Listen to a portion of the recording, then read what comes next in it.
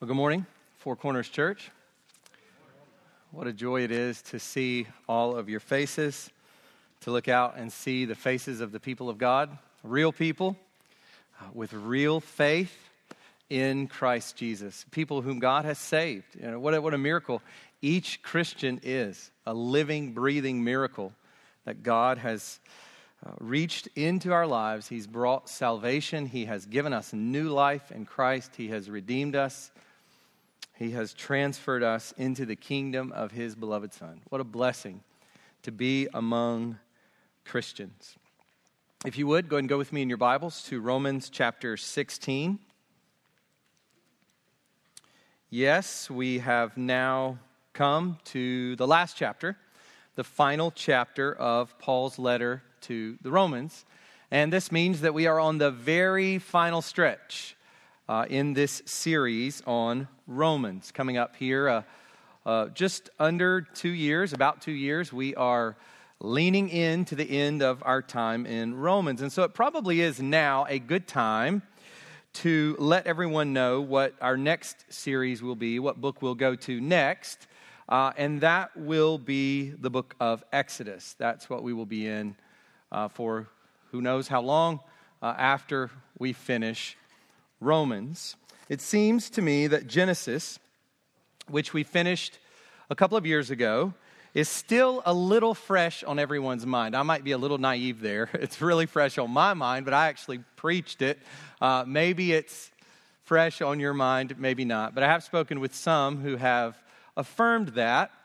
And so it seems that Genesis is still fresh. And so I figured this would be a good opportunity to pick up where we left off, rather than go somewhere else and then at some point go back to where we left off, to go ahead now while it's still somewhat fresh, to go back where we left off and to move into the book of Exodus, the second book of the Bible. Really to, honestly, pick right up where we left off there at the end of Genesis in chapter 50 with Joseph there asking the children of Israel to the descendants of Jacob to carry his bones back to Canaan. And I love, as I've been going through Exodus over and over again, thinking through it, I love how when the Israelites are leaving and going out of Egypt, and God has finally brought them out with a strong hand, and Moses is leading them out, that Moses takes care to gather Joseph's bones. And so we see how the story just seamlessly moves. Though there is a space of time there, the story moves between Genesis and Exodus. So that's where we will be for a little while.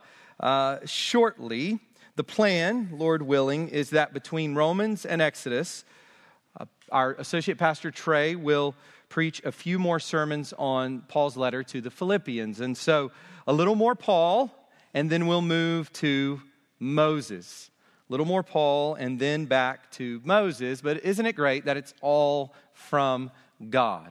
So whoever is preaching and whatever is being preached from the Holy Scriptures, they are in fact the Holy Scriptures. It is God's Word from the very first verse of Genesis to the very end of Revelation. And so all of it is edifying for us when explained to God's people, no matter which biblical author, no matter which preacher. And so we recognize that, and we praise God for what He teaches us each week from His Word. The title for the sermon today is The Apostles' Greeting, Part 1. It is Part 1 because for the next 2 weeks we will be looking at verses 1 to 16. So we're not going to take all of verses 1-16 today. We're going to start into that, but we'll finish that up, Lord willing, next week. Paul has been concluding his letter to the Romans since chapter 15, verse 14. It's quite a long conclusion for a letter.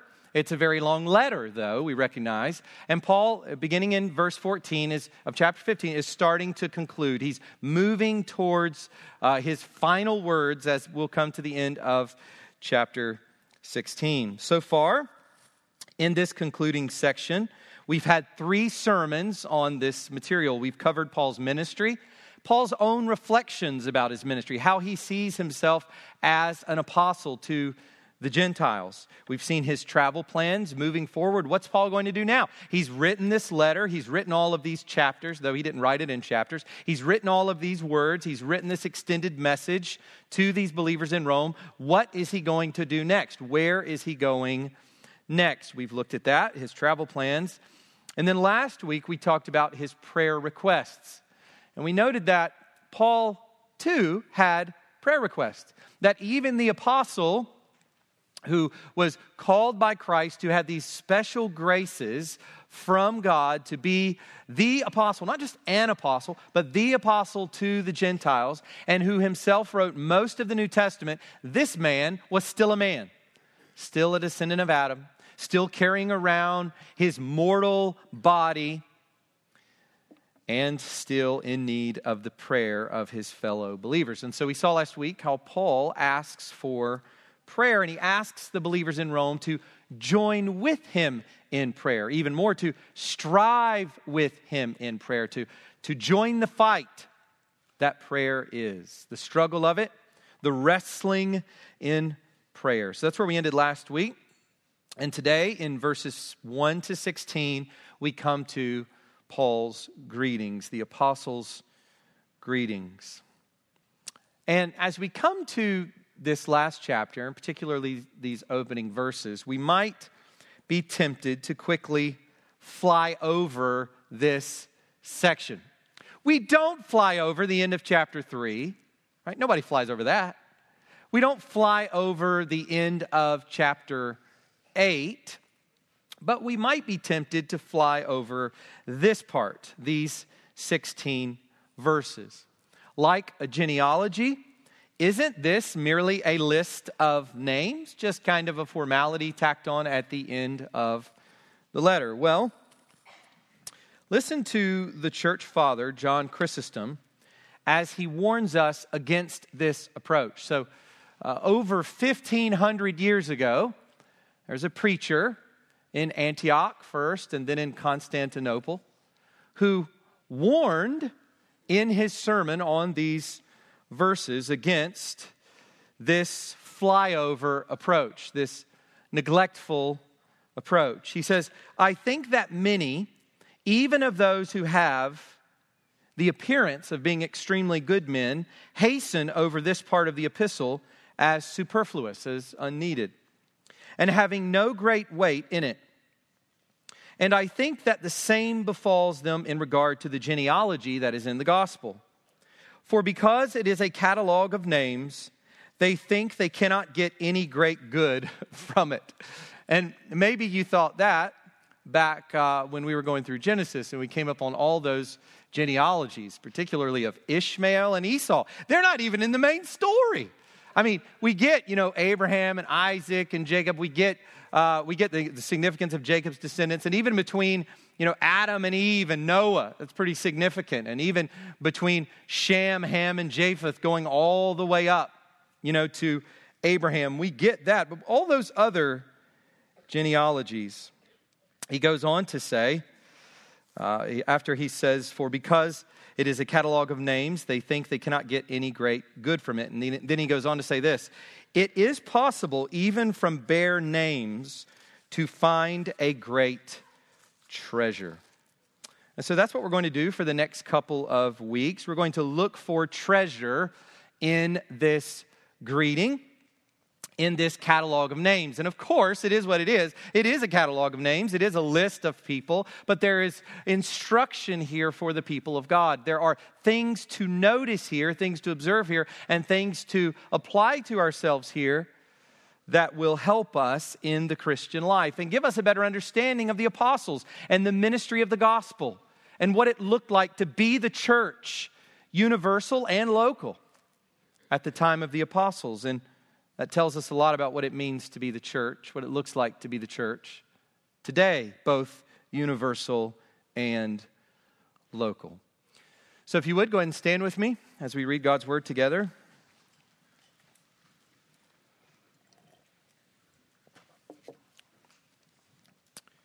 We're going to read all of these 16 verses. Chapter 16, verses 1 to 16. This is the Word of God. I commend to you our sister Phoebe, a servant of the church at Cenchreae, that you may welcome her in the Lord in a way worthy of the saints, and help her in whatever she may need from you, for she has been a patron of many and of myself as well. Greet Prisca and Aquila, my fellow workers in Christ Jesus, who risked their necks for my life, to whom not only I give thanks, but all the churches of the Gentiles give thanks as well. Greet also the church in their house. Greet my beloved Epaenetus, who was the first convert to Christ in Asia. Greet Mary, who has worked hard for you. Greet Andronicus and Junia, my kinsmen and my fellow prisoners. They are well known to the apostles, and they were in Christ before me. Greet Ampliatus, my beloved in the Lord. Greet Urbanus, our fellow worker in Christ, and my beloved Stachys. Greet Apelles, who is approved in Christ. Greet those who belong to the family of Aristobulus. Greet my kinsman Herodion. Greet those in the Lord who belong to the family of Narcissus. Greet those workers in the Lord, Tryphina and Tryphosa. Greet the beloved Persis, who has worked hard in the Lord. Greet Rufus, chosen in the Lord, also his mother, who has been a mother to me as well. Greet Asyncritus, Phlegon, Hermes, Patrobus, Hermas, and the brothers who are with them. Greet Philologus, Julia, Nereus, and his sister, and Olympus, and all the saints who are with them. Greet one another with a holy kiss. All the churches of Christ greet you. You can go ahead and be seated. Historians have had an exciting time with this list of names because it gives you much insight into the Church of Rome. Just the names, Greek names and Latin names and Jewish people named with Greek names, and those who are the slaves or freedmen, or those who are part of a house of a well-known person in Rome. Two names here in particular attached possibly to the house of the emperor. And we see Paul in Philippians writing about the imperial palace, and they're believers there. So it's very interesting what comes out of this passage just from a historical standpoint, but there's much for us to see here as the people of God. These are our people. One thing that's always struck me about these names is undoubtedly some, if not many, of these people were murdered in the 60s under the persecution of the Emperor Nero. We are reading the names of these precious people of God, some of whom were literally burned alive as human torches, covered in tar. Some of them were fed to lions. Some of them were killed by gladiators for Nero's pleasure. To pacify the Romans, as he had blamed a big fire that he himself may have created on the Christians. They were a ready scapegoat. And so many of the names that we read here, these are some of whom are the holy martyrs of God. These precious, otherwise unnamed people. These ordinary folks. I mean, that's who these people are. We're reading about they're ordinary folks, and yet they are now and one day will be shining like the stars of heaven, as Jesus says, shining in God's kingdom. Let's pray and ask for the Lord's blessing as we come to His Word. Father, we thank you that we have these precious verses, that we encounter these precious names. We're humbled. Even today, as we gather as just ordinary people of God, and yet not a single person of God is ordinary in any sense of the word. We see here, God, the glory, as we think about it, the glory of your people. And these are people whom we will worship you with for eternity. We thank you for the household of God, for this holy city, for the heavenly Jerusalem,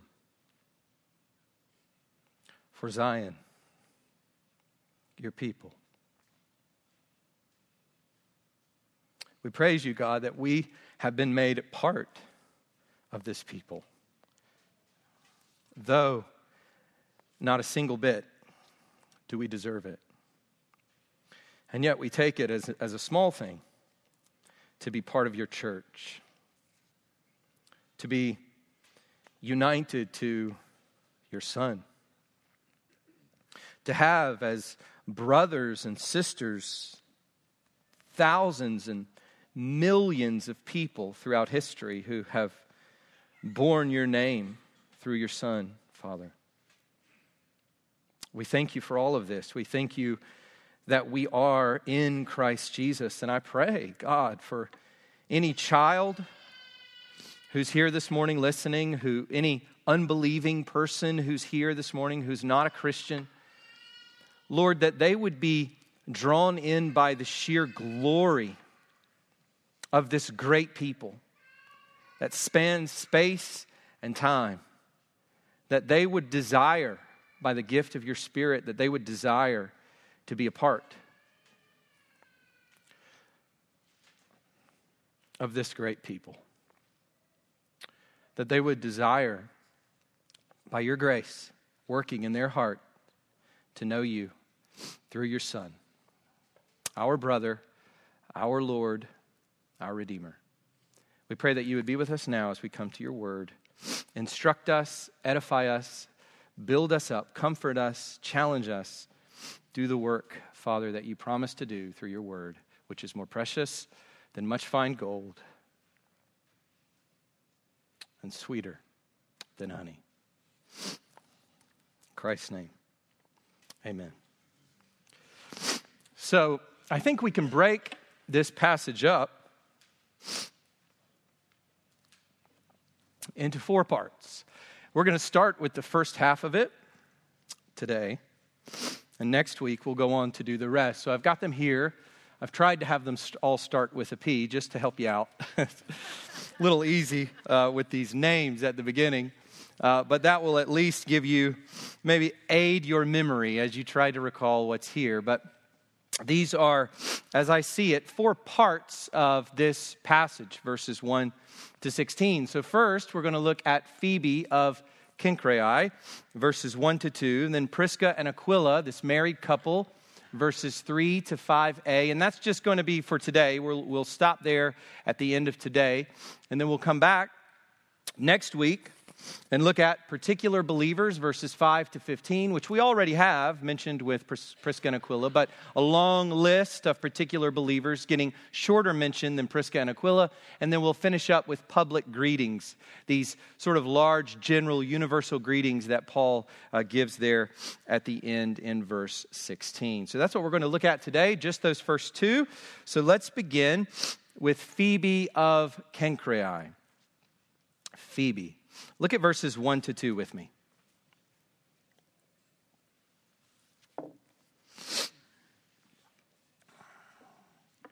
I commend to you our sister Phoebe, a servant of the church at Cenchreae, that you may welcome her in the Lord in a way worthy of the saints, and help her in whatever she may need from you. For she has been a patron of many and of myself as well. This greeting section begins with a commendation of a lady named Phoebe. Paul is writing Romans from the large and important city of Corinth in Greece. That's where he's writing this letter. So we know about the Corinthians. His other long letters were associated with Corinth. They were addressed to Corinth. So these 3 longest letters of Paul are either to Corinth or written there in Corinth, which was a very famous, well-known city going back into the ancient world. About 8 miles east of Corinth, there is another place, a place that you never heard of maybe before today or before you first read Acts 18 or Romans 16. A small place, a small city, a port city called Cenchreae. It is the eastern seaport of the city of Corinth. And so if you were traveling to Corinth, you would, from Corinth, you would go through Cenchreae. We saw that with Paul in Acts 18. Undoubtedly, there would have been a close connection between the believers in these two places, between the believers in the larger city of Corinth and this smaller port city of Cenchreae. And perhaps the church in Cenchreae was planted by the believers in Corinth. I think we are to assume that as Paul is going around the Eastern Mediterranean and he's planting churches in places where Christ has not already been named, and then he leaves those places and goes and plants other churches, the expectation is that those believers are going to continue to share their faith and they're going to infiltrate those surrounding areas, those more provincial areas outside of the major cities. The spread of the gospel happening in that way. So probably it is the case that some believers from Corinth helped to plant the church there in Cenchreae. Either way, there is a church there, and one of the members of that church is this lady named Phoebe. Now let me just make this point about church membership. It's clear that Phoebe is of the church there, right? It is not sufficient nor biblical to simply be a dangling member of the universal church of Christ. It is not sufficient to simply understand that you are there in the ether as part of the people of God universal, and that is fine. That's enough. We understand from the New Testament alone that Paul writes to specific groups of believers, that membership in the body of Christ universal, the capital B body, the capital B bride, meant belonging to these little b's, belonging to these little b bodies. So, Phoebe is one of the people who are of the church of Cenchreae. She is identified as being of that church. Paul is sending her to Cenchreae with his letter to the Romans. Isn't that amazing? That he would entrust that to anybody? He's sending his letter to the Roman believers by way of another person. All the time, all the thought, all the theologizing and development and exhortation and encouragement and all of that is penned in this letter, he is sending by way of another person. And even more, in the ancient world, it is remarkable that he is entrusting this to a woman, giving her this very, very, very important task. This shows the key role that women had in the early church, the key role that women had throughout early Christianity. And it reminds us of Jesus giving the first resurrection appearance to Mary Magdalene. I mean, there's Christ, he is risen, the most incredible event in all of the universe, in all of human history, the event that transforms space and time, the event that marks the beginning of new creation. And it is not to the notable Peter or to a group of men that the Lord Jesus appears. It is to Mary Magdalene. How incredible that is. Christianity was, in its day, countercultural in its appreciation and elevation of women. And that's something that is contrary to the world's perception.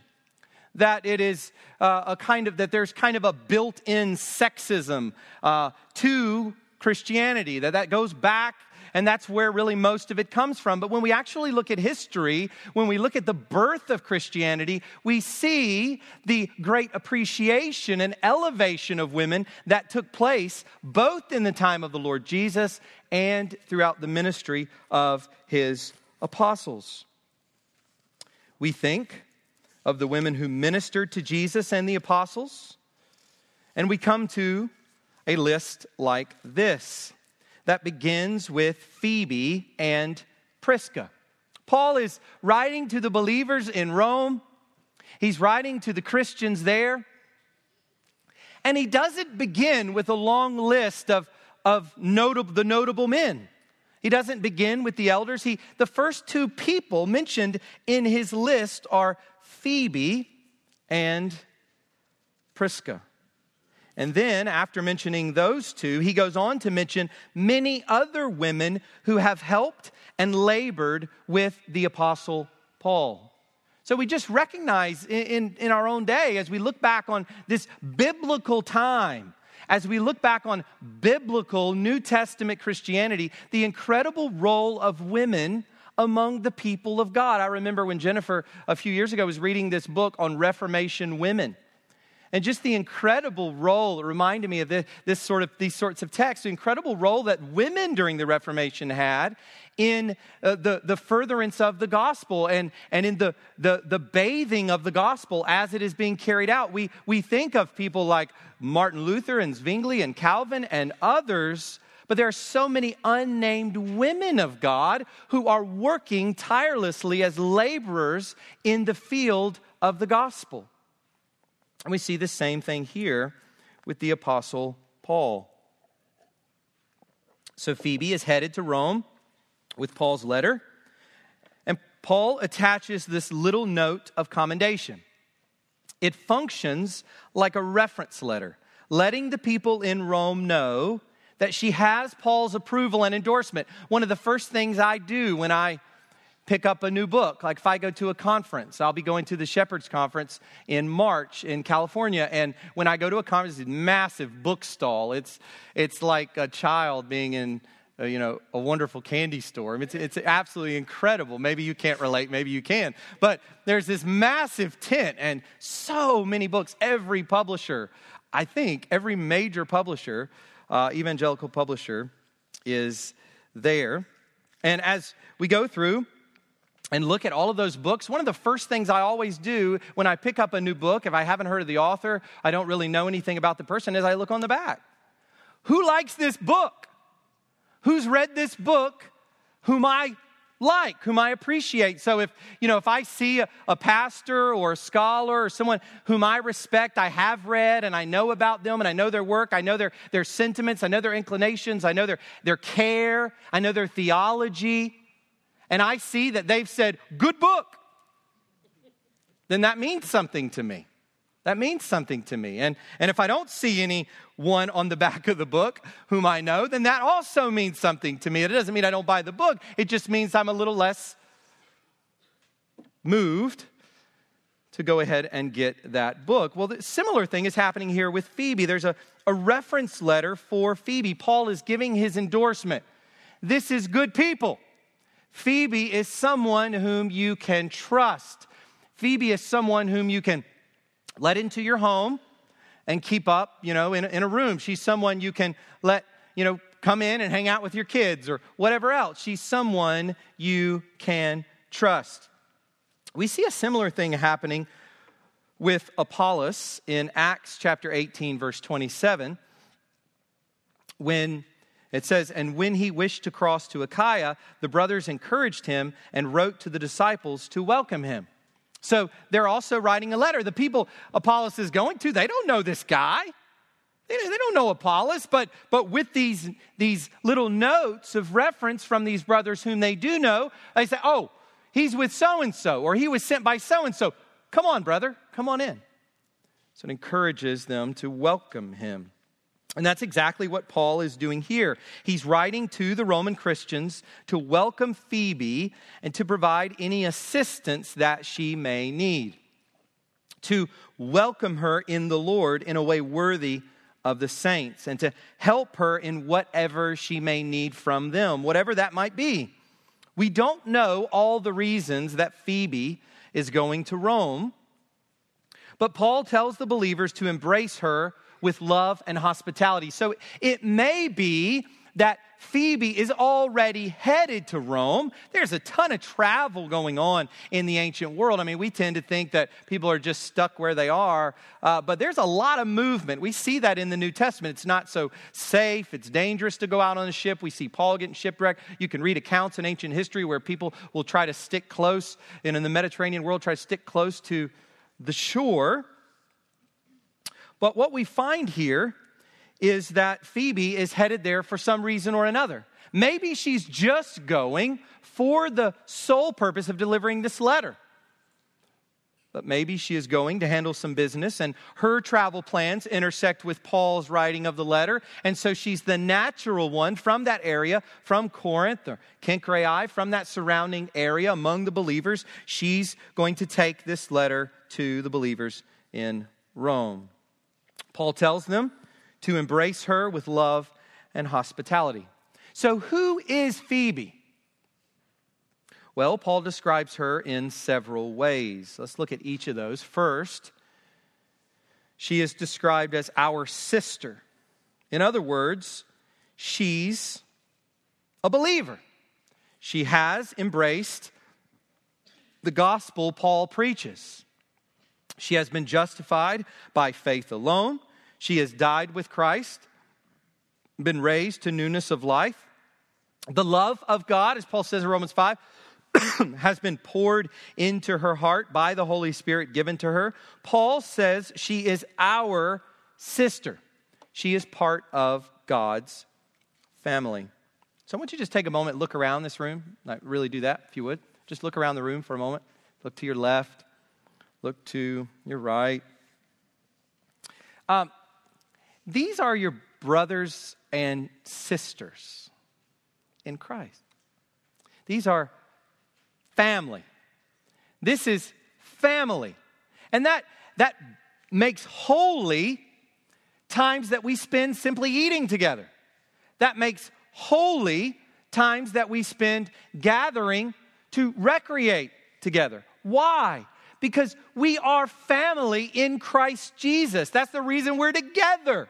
Would all of us be hanging out with each other? Is everyone in your gospel community group like you? Would you be hanging out with them if you had just met them in college? Or if they were just co-workers? No, we're different. We have different interests. We have different personalities. But we are one people because we are one family. We are brothers and sisters in Jesus Christ. And so Paul describes her as our sister. You know, this also makes me think about us men in the church. You know, Paul at one point comments that there needs to be regarding of young women as sisters. This is one of the ways that protects against lust within the church. Is, you know, young men and young women in church together, some married, some unmarried. So, well, how does that work? I mean, what's the way that we relate to one another? Well, here's the thing, man. Here's the thing, brother. Your sister, that lady in the church whom you might be tempted to have lust in your heart over is your sister. She is your sister in Christ Jesus. And that's the way we ought to think about our fellow believers. Paul calls her here our sister. Let me just also say that this tells us that the church has an affirming role in the lives of Christians. Now, notice what Paul is doing. He's affirming Phoebe. Without this affirmation, there is something lacking. And that's another thing, too, is if you neglect the local church and you live in this kind of just universal church mindset, then really what you're saying is, I don't need anyone to affirm me. It is really just me and Christ. I don't need the church really down deep in my life, people who know me very well, who live alongside of me, who do church or minister alongside of me to affirm me. And that's not the case. The church has always been affirming the people of God. To be a Christian and to be dangling in midair, unaffirmed by the church of Christ, is to live in no man's land. Paul here is affirming her as someone who is on the inside. She's in Christ. She is our sister. Second, Paul describes her as a patron. She has been a patron of many and of myself as well. Paul describes her as a patron. In other words, she is a benefactor, probably a wealthy woman, maybe widowed, who has the means to support the work of the ministry. This is probably a lady with a lot of means.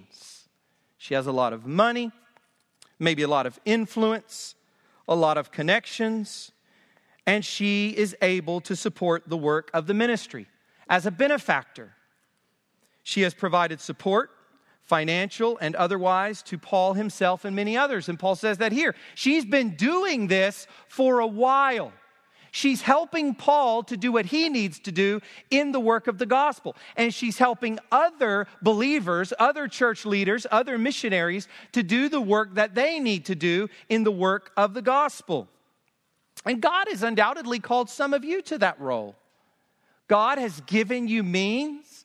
God has given you the things of this world, material things. And make no mistake about it, it is God who has given those things to you, lest you pridefully pat yourself on the back as more successful just in and of yourself. It is God who has given those things to you. Whatever it might be that we have that others don't have, it is a gift from God. And maybe God is calling you to utilize that more actively, more intentionally, more robustly, and generously. We see here that that is the case with this lady, Phoebe, who has been a patron of many and of myself as well. Third, Phoebe is described as a servant of the church at Cenchreae. Now, we've already talked about Cenchreae, but what does it mean that she was a servant of the church there? This could also be translated deacon. Some translators, some translations translate this as deacon or deaconess. And you'll see in the ESV a little note next to the word servant. It'll take you down to the bottom of the page and give you or deaconess. So this could be translated servant, or it could be translated deacon or deaconess. So was Phoebe an officer of the church? That's the question. Many have asked, many disagree on it. Was she an officer of the church? Was she a deacon? Or was she someone who simply served that church in line with her role as a patroness or a benefactor? In a pronounced, significant way, she served or was a servant of the church at Cenchreae. Well, as I said before, commentators debate this, but I personally think that this should be translated servant rather than deacon. So I would agree with the ESV translators with the translation of servant. Listen to the way John Murray explains it. It is common to give Phoebe the title deaconess and regard her as having performed an office in the church corresponding to that which belonged to men who exercised the office of deacon, as in Philippians 1:1 and 1 Timothy 3:8-13. Though the word for servant is the same as is used for deacon, in the instances cited, yet the word is also used to denote the person performing any type of ministry. If Phoebe ministered to the saints, as is evident from verse 2, then she would be a servant of the church, and there is neither need nor warrant to suppose that she occupied or exercised what amounted to an ecclesiastical office comparable to that of the diaconate. So, to add to that a little bit, where we find the qualifications for deacons, and this is the controversy, this is the debate, is whether Phoebe should be regarded as a deacon of the church at Cenchreae. We have deacons, churches have elders. Should she be seen here as one of the office holders of deacon, as described in Philippians 1 and as described in 1 Timothy 3? Should she be understood to occupy that office? And I think one of the places that we look is to the qualifications for deacons mentioned in 1 Timothy 3:12. And when we read those qualifications, it is abundantly clear that men are in view. We are told that they must be the husband of one wife, managing their children and their own households well.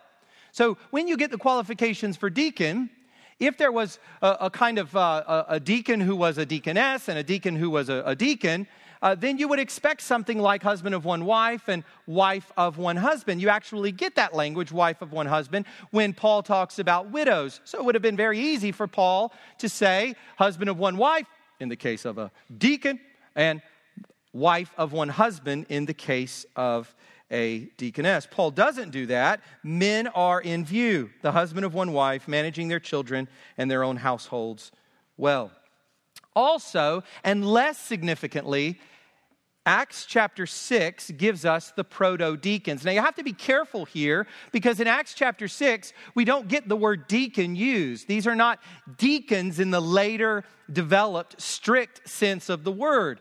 But I think we would have to be living in another universe to not recognize that what we find going on in Acts 6 is a kind of proto-diaconate, a sort of initial apostolic kind of diaconate formation that then plays out in individual churches where there are elders and deacons. So at the very least, proto-deacons.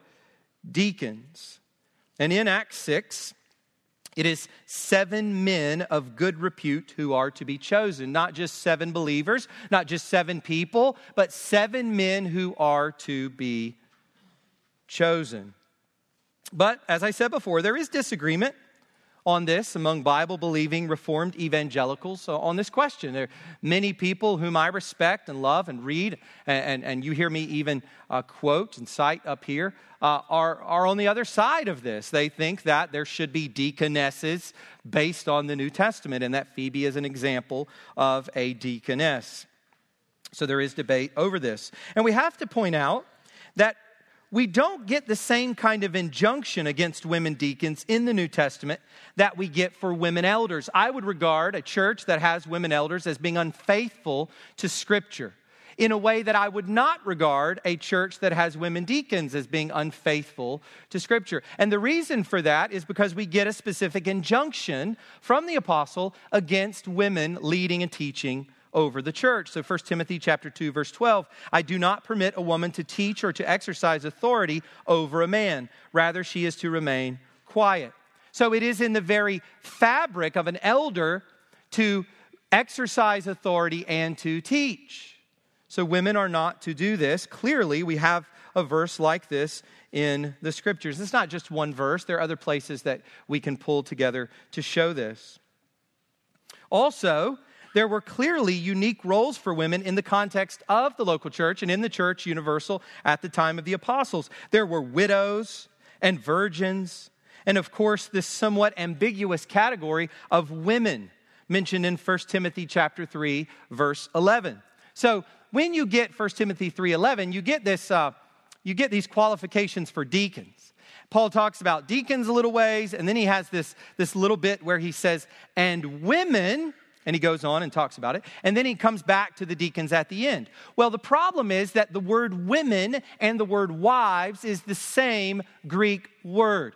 So when you're reading through that passage, you come to those sections, those verses after in 1 Timothy 3:11. We're meant to ask the question, is it wives or deacons? Is it the wives of deacons, or is it a separate category called women? Is there this category within the church called women? And they do this certain work that needs to be done within the church. It's a separate category from deacons. And because it's sandwiched within these qualifications of deacons, what must be in view are women deaconesses. That's the argument of some. I would take that portion to be translated wives, that the wives of deacons are in view there. But some point out that the wives of elders are never mentioned, so why would Paul identify the wives of deacons and not address the wives of elders? So I'm not going to go any further into all this, but I just hope you at least understand that that's the reason, there's some of the reasons why there are debates on this question. And because of these things, it is no surprise that deaconesses developed in the early church. As the church developed in those first few centuries, there were deaconesses, and they served in various capacities, particularly serving the women of the church in baptism and in caring for them, the poor and the sick and needy, particularly among the women. So we know all of that, we recognize all of that, but the issue here is whether or not the office of deacon in the New Testament was occupied by both men and women. That's the burden we have to bear as we come to it as a church.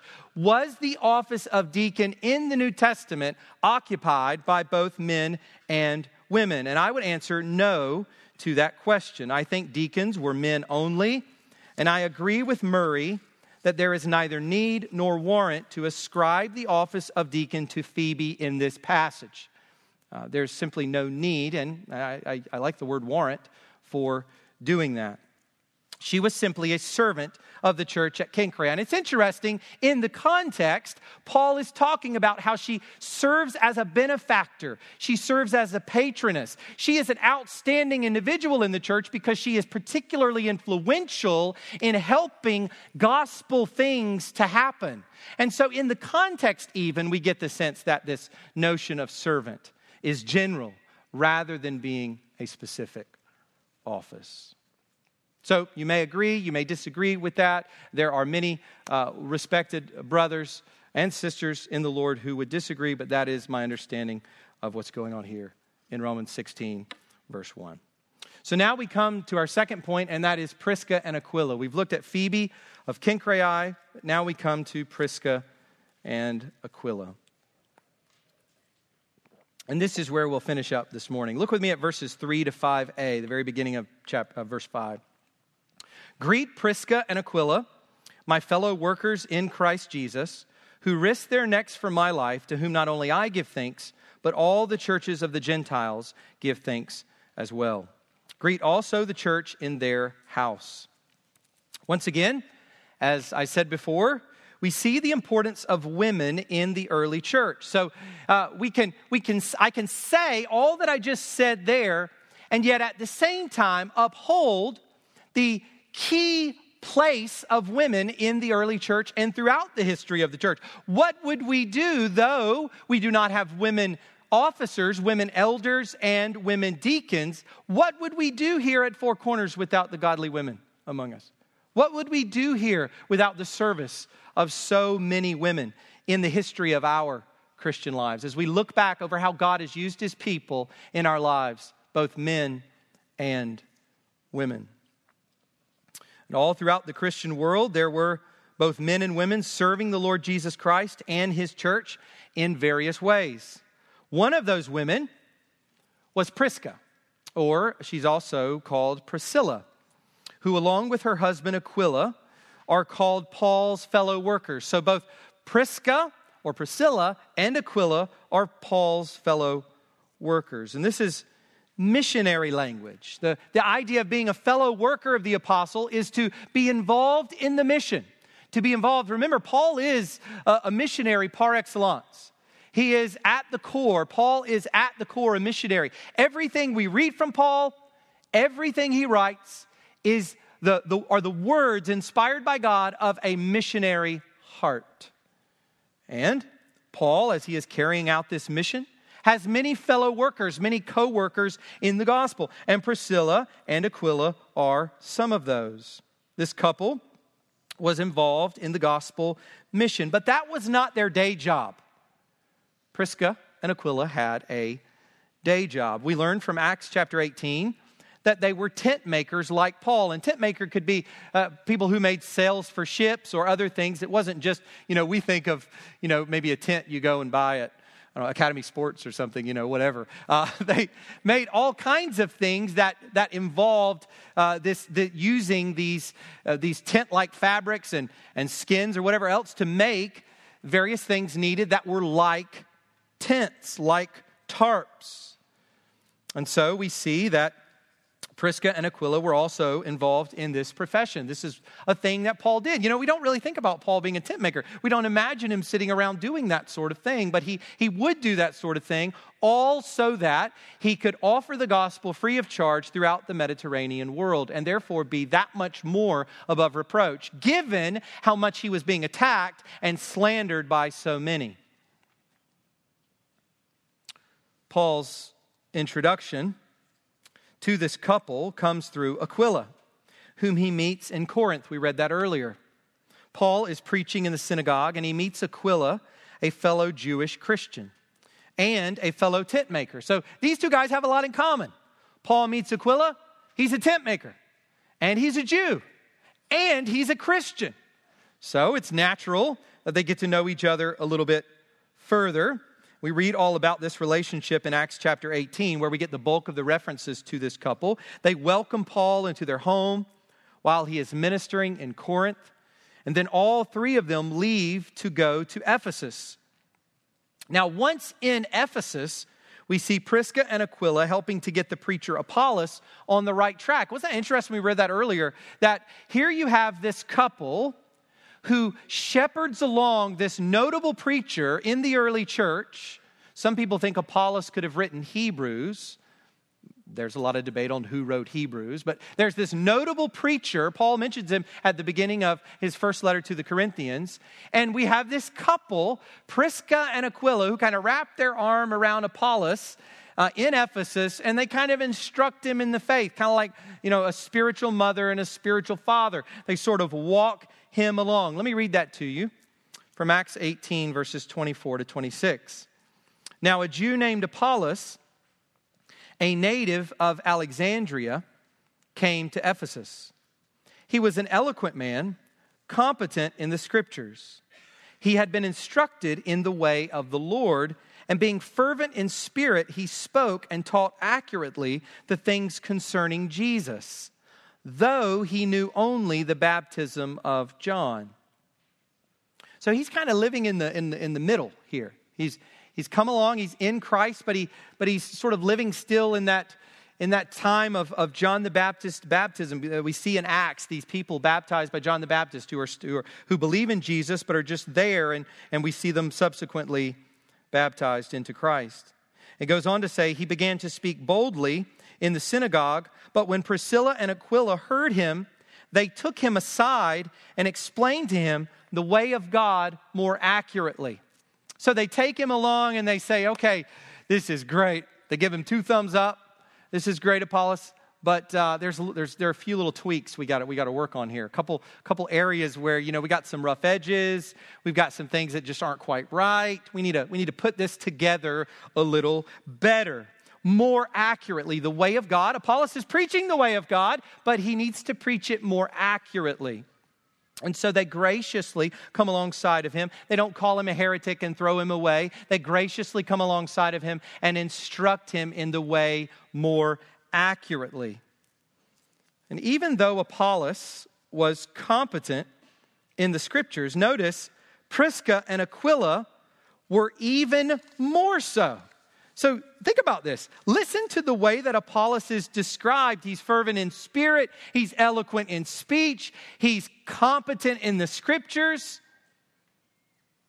And yet Priscilla and Aquila are even more those things, at least their competency, in such a way that they are able to come alongside of him and help him out in his understanding. That's who these believers are. These were strong believers. And perhaps it is believers like this whom Paul has in mind the most when he writes in chapter 15, verse 14, you yourselves are full of goodness, filled with all knowledge, and able to instruct one another. Of course, Priscilla and Aquila had already instructed even the likes of Apollos. But there's a lingering question for us here.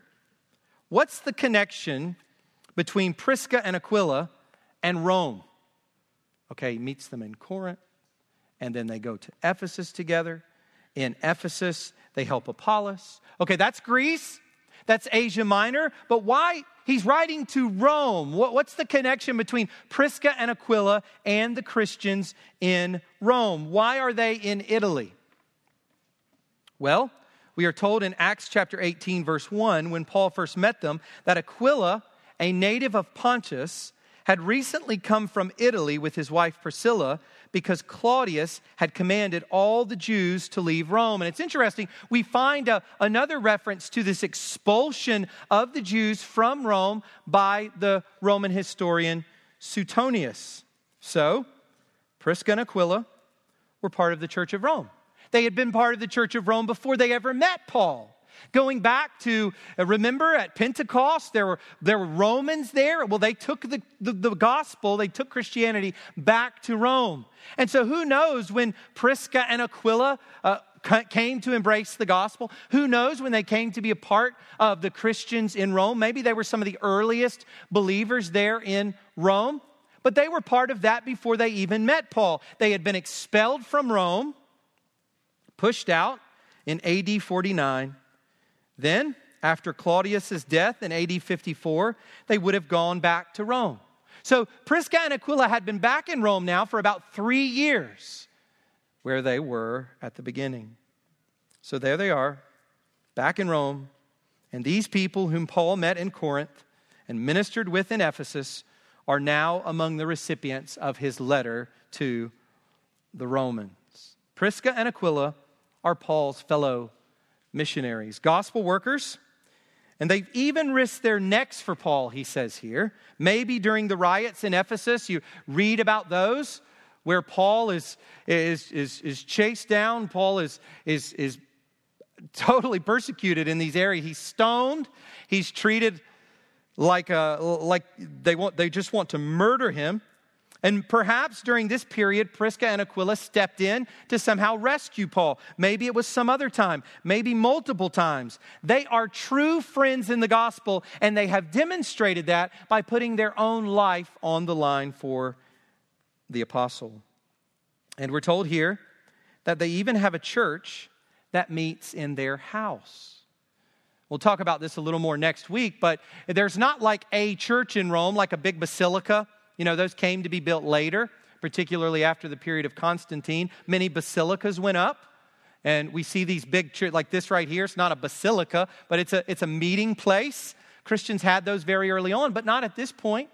At this point, believers were meeting in houses. They were meeting in people's houses, people who had more means, who had a larger space. They had a little church within their home. And Prisca and Aquila host one of those churches.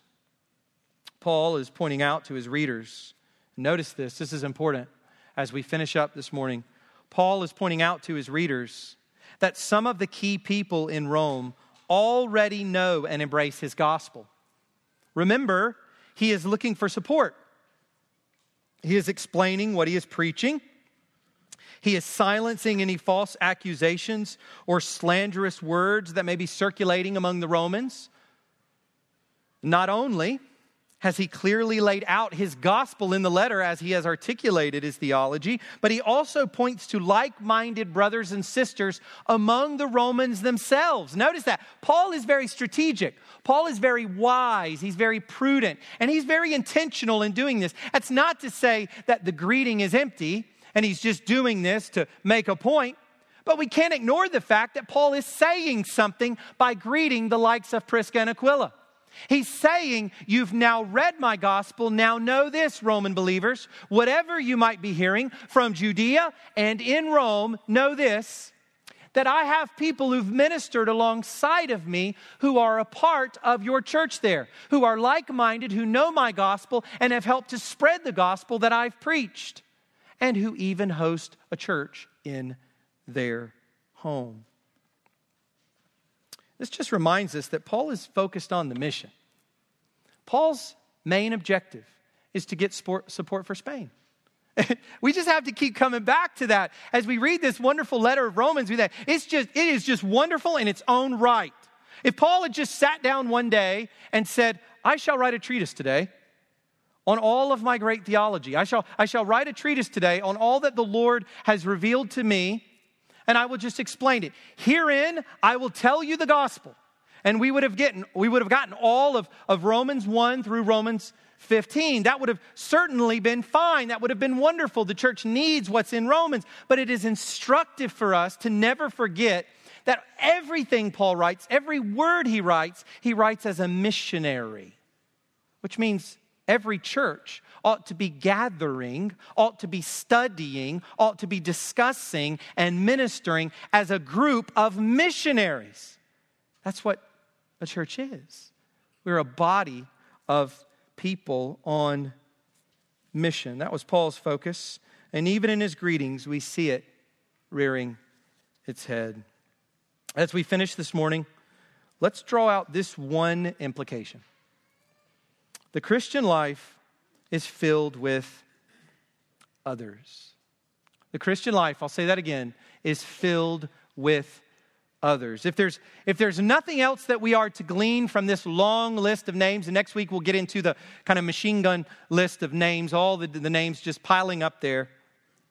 If there's nothing else that we are to get out of this greeting list, we realize that the Christian life is filled with other people, helpers, benefactors, fellow workers, those who put themselves on the line for gospel work, our brothers and sisters in the Lord Jesus Christ. Is your Christian life filled with others or filled with a whole lot of self? It should be filled with others.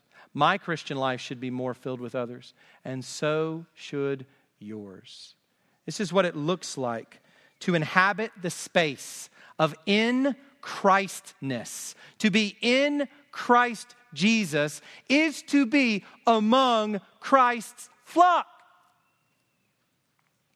To claim Christ and have little regard for his people, as 1 John tells us so clearly and so frequently, is to not really be in Christ. To say that we are in Christ, but to have no deep love for the brethren, the people of God, to have a deep regard for fellowship with the people of God, a deep regard for relationships and koinonia, partnering together in the gospel with the people of God, is to fool yourself. Is to fool yourself. There are no dangling Christians.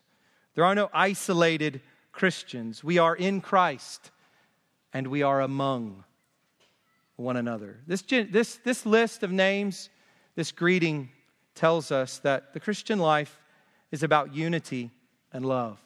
It is about mutual belonging within this family of God, within the Lord Jesus Christ. Let's pray.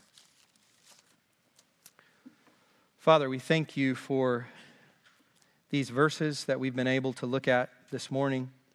We thank you for their details and for the overall picture that we get. Father, we thank you for those fellow workers of Paul. We're Gentile believers this morning gathered, grafted in, and we're descendants of the Gentile peoples, if not physically. We are descendants of them spiritually, of those who were being evangelized by the apostle. We were strangers and aliens, and we have been brought in. And we were brought in going all the way back to these fellow workers. We were brought in by these fellow workers of the apostle, these people who ministered. Lord, we thank you for Paul. We thank you for Prisca and Aquila. We thank you for Phoebe. And we thank you for all these brothers and sisters whom one day undoubtedly we will meet. And we will see them in your kingdom, Christ Jesus. We will see them. We will know them. What a blessing, Lord. But help us now to see and know our brothers and sisters present with us. Lord, help us not to neglect the meeting together. Help us not neglect, unless we must, one service, unless we must, where the people of God are gathered. Lord, let us not neglect to be part of gospel community groups and Bible studies and other kinds of gatherings, Lord, where we can be with your people. Let us not simply be in Christ. Let us be among Christ's flock. Help us in this, Lord, we pray. Give us love for our brothers and sisters. In Jesus' name, amen.